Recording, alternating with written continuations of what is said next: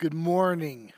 If you have your Bibles, I'd encourage you to turn to Galatians 5, 22 and 23 as we continue a study in the fruit of God's Spirit. But the fruit of the Spirit is love, joy, peace, patience, kindness, goodness, faithfulness, gentleness, and self-control. Against such things, there is no law. Let's ask God to guide our time. Father God, as we look at the fruit of the Spirit, 10 weeks looking at 9 fruit, we pray, Lord, you would impress upon our hearts 1 or 2 or 3 that you would particularly want each one of us to work on, empowered by your Spirit, to see growth, to see fruit being developed within us. We know that these are by your Spirit. We cannot do it on our own, and so we ask, Lord, that you would empower us, encourage us to take the next step in our relationship with your Son, Jesus Christ. Develop these fruit within us, we ask, in the name of Jesus. Amen. Let my heart be broken by the things that break the heart of God. That's a rather famous statement. It's been attributed to a number of people. I think very likely it goes back to 1950 to Bob Pierce, who became the founder and first president, 1950 to 1967, of World Vision. Now, if you know anything about World Vision during the early days, it not only was a Christian relief and education organization like it is today, but because of Bob's heart, it was also exceptionally evangelistic.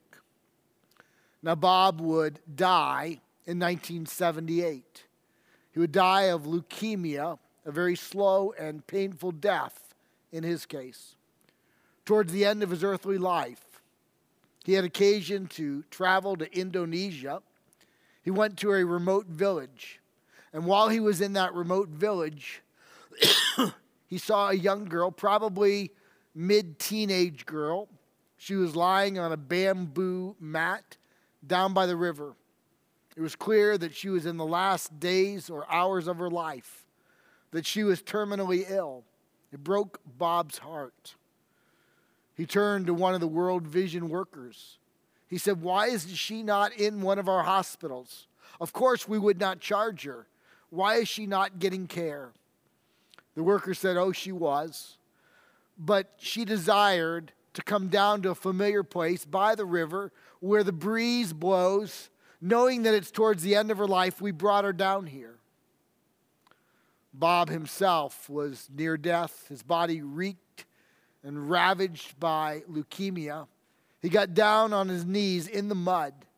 He took this young girl's hand and he stroked it as he choked back tears. Using a translator, he shared salvation by faith with Jesus Christ, faith in Jesus Christ with her. I don't know if she accepted Christ or not, but I know at the end of that, she did make this statement: "If I could only sleep, if I could only just sleep." Her body was so ravaged by disease, she was so infected that she was unable to sleep at night, and she couldn't sleep in the day. It had been that way for many days. Bob's heart broke. He wept openly. Then he reached in his jacket pocket and he pulled out a vial of pills. They were his own prescription pills for sleeping. He was also quite ill. He gave them to the World Vision director of the area. He gave him specific instructions on how to give her pills and when so that she might sleep. He was at least 10 days away from anywhere that could resupply him. For Bob, that meant that he would not sleep for 10 days. He would have unceasing pain for 10 days because he gave his pills to this young girl. That's love. Love is sacrificial. It's the first fruit. Galatians 5, 22 and 23. But the fruit of the Spirit is love. That's agape. Love, joy, peace, patience, kindness, goodness, faithfulness, gentleness, and self-control. Against such things, there is no law. As you and I begin, we come to the first major word, the fruit of the Spirit. That word fruit, karpos, actually refers to regular fruit that might be harvested in Israel. Today, Israel is a fruit and vegetable and flower-bearing country. The North Galilee is incredible. It is so productive. And there you'll have apple orchards, fig orchards, and pineapple groves. That's fruit. And you think about how fruit is dependent on God and for maximum effect dependent on man, the farmer. It's dependent on God. God created the seeds. God created the ground. God hung the sun in the sky to warm. He sends the rains. Without God, there will be no fruit. But it also, for maximum benefit, depends upon the farmer. She or he will plant the seed, will plow, will weed, will add extra water, will harvest. And that's the way the fruit of the Spirit is. It's dependent on the Spirit of God. The only people who will have the fruit of the Spirit developed within them have already given their lives to the Lord through faith in Jesus Christ, his death as the payment of our sin. As we confess and believe in him and the power of his Spirit, we begin to turn. It's the fruit of the Spirit of God for believers. But it's not just a work of God. It is first and foremost a work of God. But there's also the farmer aspect. That's you, that's me. We need to daily ask God to build this fruit within us, to develop this fruit within us, to begin to transform, to begin to change, to confess our sins and to take those steps of accountability, memorizing Scripture and citing them at the critical moments. We need a work of God. It's the fruit of the Spirit, but he also expects you and I to participate. Now, if you think about the fruit of the Spirit, the context of Genesis 5, 22 and 23 actually is preceded by the works of the flesh. Genesis 5, 19 to 21. Now the works of the flesh, there'll be 15 of them.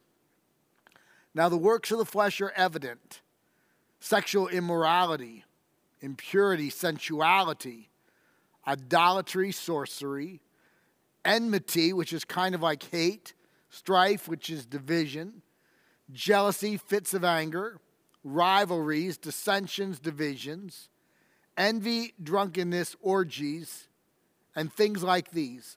I warn you, as I warned you before, that those who do such things will not inherit the kingdom of God. Now, before we get to the fruit of the Spirit, we see the works of the flesh, 15 of them. And I wonder, as you and I read those 15, which work of the flesh would God want you, want me to attack? Oh, it's different for all of us. I doubt we can work on all 15 at the same time. And there might be some of those that God has already done a great work in your life and you've seen a fair amount of victory. But there might be a few, maybe one or two rising to the top. And as you and I develop one or two fruit in our life, maybe there's one or two works of the flesh and they work together, and we put down the works of the flesh empowered by God's Spirit, and we begin to develop, empowered by God's Spirit, the works of the Spirit. Now think about these works of the flesh. 8 of them, 8 of the 15, are interpersonal. Enmity, strife, jealousy, fits of anger, rivalries, dissensions, divisions, envy. As Christ followers, You and I know that we are to obey the Word of God. We believe at Highland that the Word of God is inerrant without error, that it is profitable, and it's to change our lives, to transform our lives.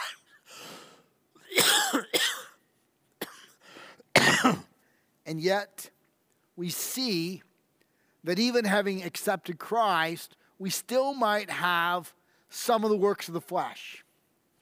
Now, we pursue the Word of God. We pursue the morality of God. We pursue the ethics of God. We don't want to compromise in any of these areas. And yet, it's not just enough that you and I obey the Word of God. We need to do it with the right attitudes. First, worshipful for the Lord. It's an act of worship on our part. But we want the right spirit. Who are the Christ followers you and I most admire? Probably they're individuals who don't compromise the Word of God, who don't compromise ethics and morality, who seek to live out as an act of worship God's Word, and yet do so in a gracious way, not with enmity, not with strife, not with fits of anger, not in a sinful way, putting on the works of the flesh. So 8 of the 15 have to do with our relationships, and it's not just that we don't compromise, it's that we don't compromise with a God-centered, God-honoring spirit. 4 of the works of the flesh have to do with sexual sins, sexual immorality, impurity, sensuality, orgies. God desires for his people to honor him, to live lives of purity. 2 of them, very surprisingly, have to do with idolatry and sorcery. And we would say, wow, out of 15, 8 are relationship-oriented, and only 2 have to do with idolatry. And those who are steeped in the Old Testament and the New Testament know full well that the number one sin in the Bible is idolatry. In fact, the first 2 commandments of the 10 commandments have to do with idolatry. Why only 2 out of 15? Well, I would submit this. First, Paul knows that we have lots of other passages that address idolatry. But second, every sin you and I commit is idolatry. Every single sin. Because idolatry is putting something or someone, an attitude, an action, a thought, a motive, an inactivity above obedience to God. And when we put something or an action or an attitude, anything above our relationship with the Lord, that's idolatry. So really, we could say all 15 of the works of the flesh are idolatry. In contrast to the 15 works of the flesh, God gives us 9 works of the Spirit. Love, that's the one we'll look at today, agape. Love, joy, peace, patience, kindness, goodness, gentleness, faithfulness, gentleness, and self-control. Now, we talked a little bit about this last week when I did an overview of the fruit. And we remember that Paul has a number of words that he could have chosen for love. He could have chosen eros, which is romantic love, what God intends for a husband-wife marriage relationship. He could have chosen storge. That's the love we have within a family. It's deep and strong.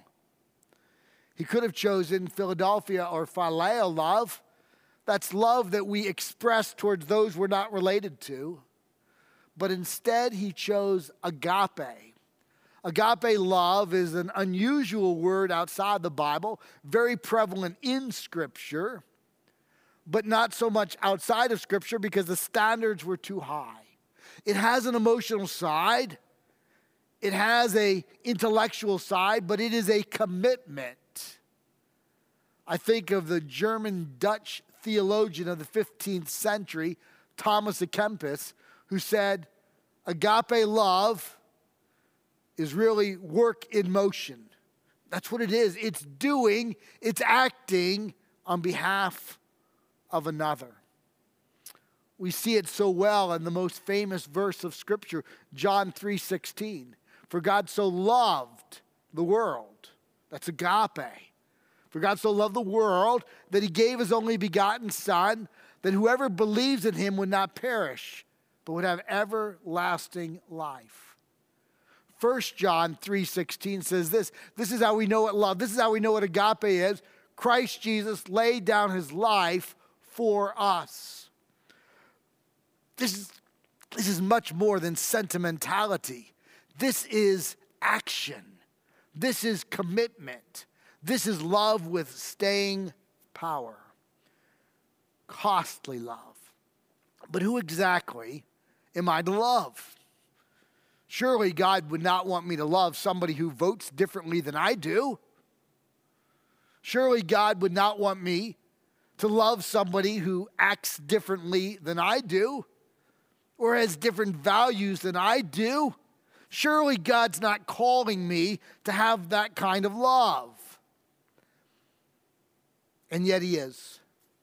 Last week we looked at Matthew 22:35-40. I want to read it again.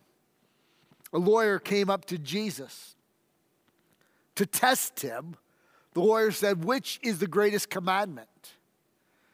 And Jesus said, the greatest commandment is to love the Lord your God with all your heart, with all your soul, with all your mind. This is the first and the great commandment. And the second is like it unto the first. Love your neighbor as yourself. On these two hang all of the law and the prophets. According to Jesus, we could summarize the entire Old Testament law. The Nomos, the Torah.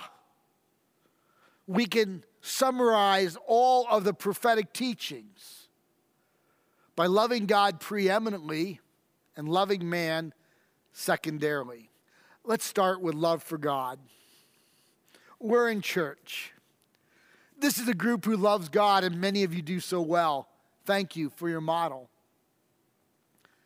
But it is easier to love God when things are going well than when things are going hard. Isn't that true?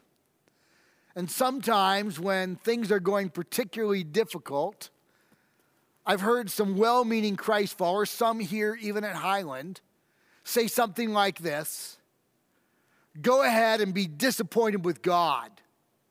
Go ahead and be angry with God. He can take it.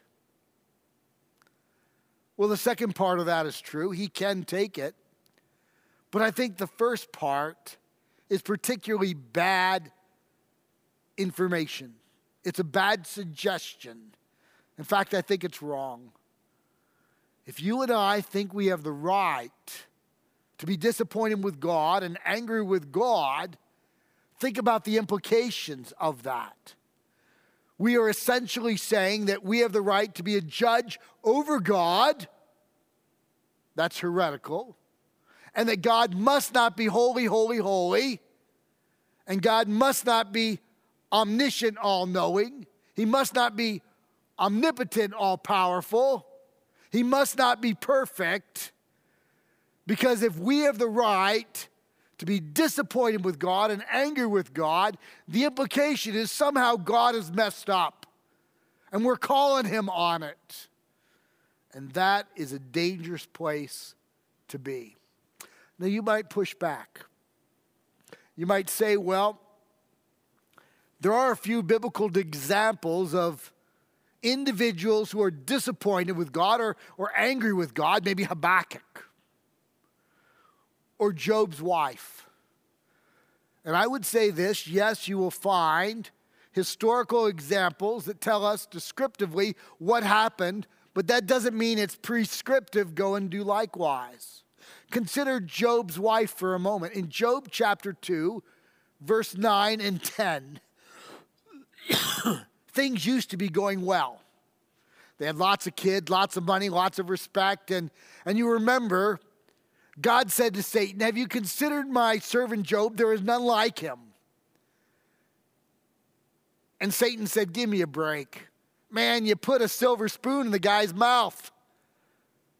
But let me smite him. Let me take some of what you've given him away, and he will curse you to your face. And so God allowed Satan. He removed his hand of protection, not to the point of costing Job his life, and Satan began to afflict Job. And his children died. I can't even imagine. And he lost his wealth, and he lost his health, and his body was covered with boils. And you remember in Job 2:9, she said, will you keep your integrity? Just curse God and die. And you remember what Job said in verse 10, you speak as a foolish woman. Shall we receive good from the hand of God and not difficulty? And then this statement. It's a prescriptive statement, descriptive, prescriptive, both. It says this, and in all of this, Job did not sin with his mouth. The implication is clear. If he had railed against God, if he had been disappointed with God, if he had been angry with God, if he had accused God, he would have sinned. But at least at this point, he did not. I think when we face a difficult time, we can cry out to the Lord.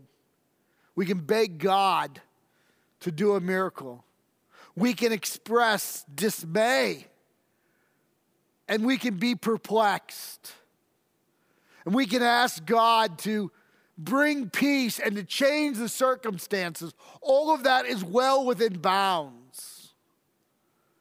But I don't think we have the right to challenge the integrity of God, the goodness of God, the perfection of God, the perfect knowledge, the perfect power of God, the sovereignty of God, the love of God, the justice of God. I think when we attack any of his attributes, we have gone too far. Growing in love for God, even in the midst of affliction, can happen when we say, Lord, I don't know what you're doing. I'm hurting. I need a miracle. I need a touch. And in the midst of tragedy or death, calamity, we can see God work, and he can begin to stretch and grow us. The first commandment is to love God. The first way that you and I are to develop the fruit of the Spirit of love, agape, is to preeminently love the Lord.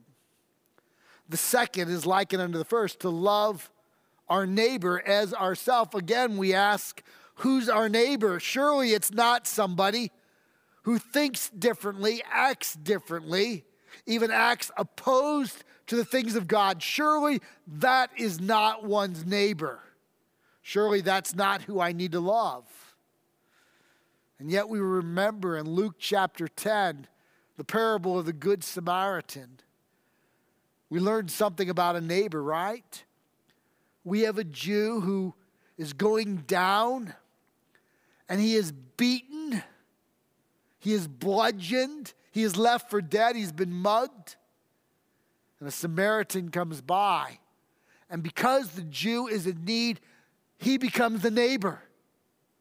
The Samaritan immediately recognizes somebody in need as his neighbor. These guys have nothing in common. Nothing. Tragically, a Jew was raised to hate a Samaritan. Tragically, a Samaritan was hated or was trained to hate a Jew. They didn't share a religious belief either. You remember the Samaritans rejected almost all of the Bible. They only accepted the Pentateuch, Genesis, Exodus, Leviticus, Numbers, and Deuteronomy, because the rest of the Bible is too Jewish. So they rejected it. They rejected most of the God of Scripture. They didn't share a place to worship. God had said, build a temple in Jerusalem. And the Jews did. And the Samaritans weren't welcome. Oh, not by God, but by the Jews.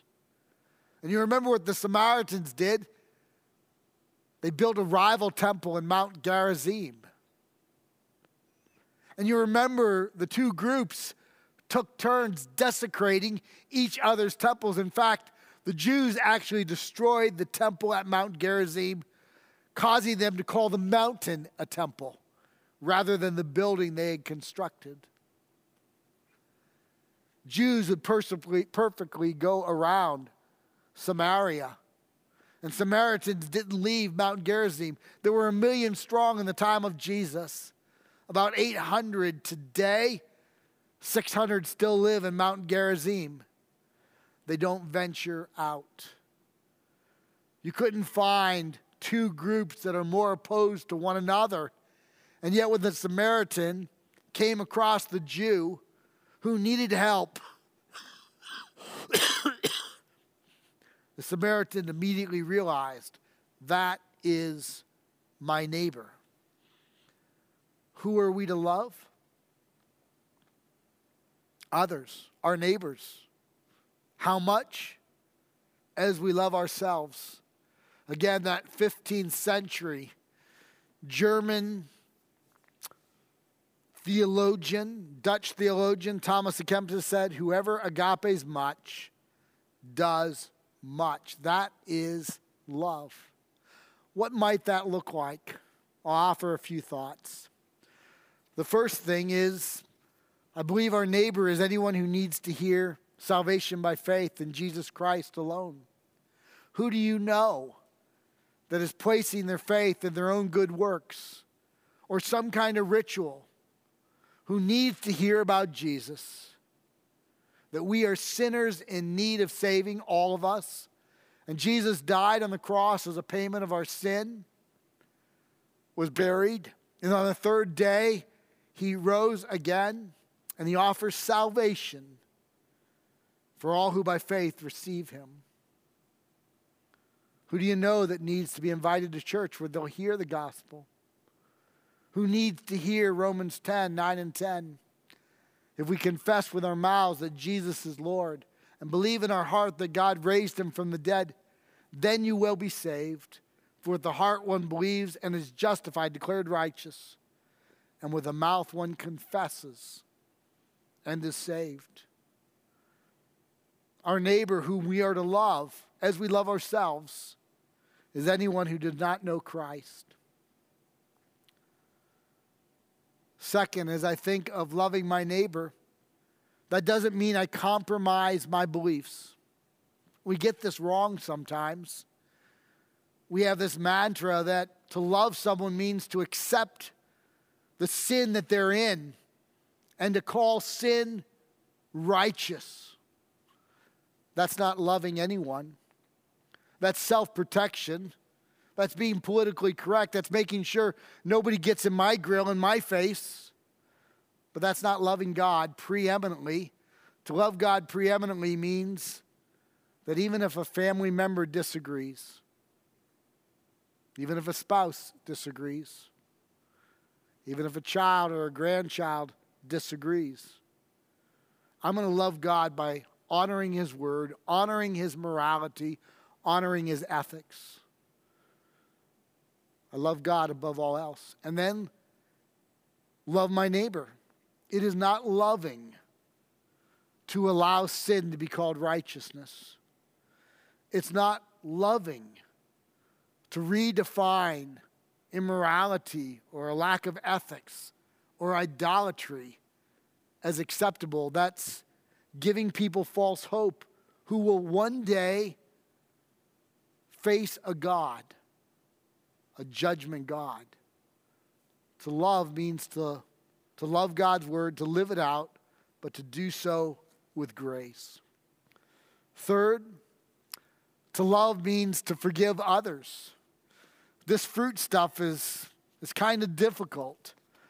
I think of what Jesus says in Matthew 5, 43 to 46. You have heard that it was said, you shall love your neighbor and hate your enemy. But I say to you, love your enemies and pray for those who persecute you, so that you may be sons of your Father who is in heaven. For if you love those who love you, what reward do you have? Do not even the tax collectors do the same? If we're going to really love others, we're going to forgive. Colossians 3:13 says this, bearing with one another. And if one has a complaint against you, forgive each other as the Lord has forgiven you. So you also must forgive. To the degree in which God has forgiven me, oh, that is a massive degree. To that degree, I am to learn to forgive others. I think of Romans 12:18. As far as it depends on you, Jeff, live at peace one with another.